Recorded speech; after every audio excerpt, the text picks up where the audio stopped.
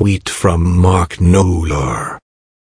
Pres Trump has meeting today with automaker executives to discuss differences on fuel efficiency and greenhouse gas emission standards.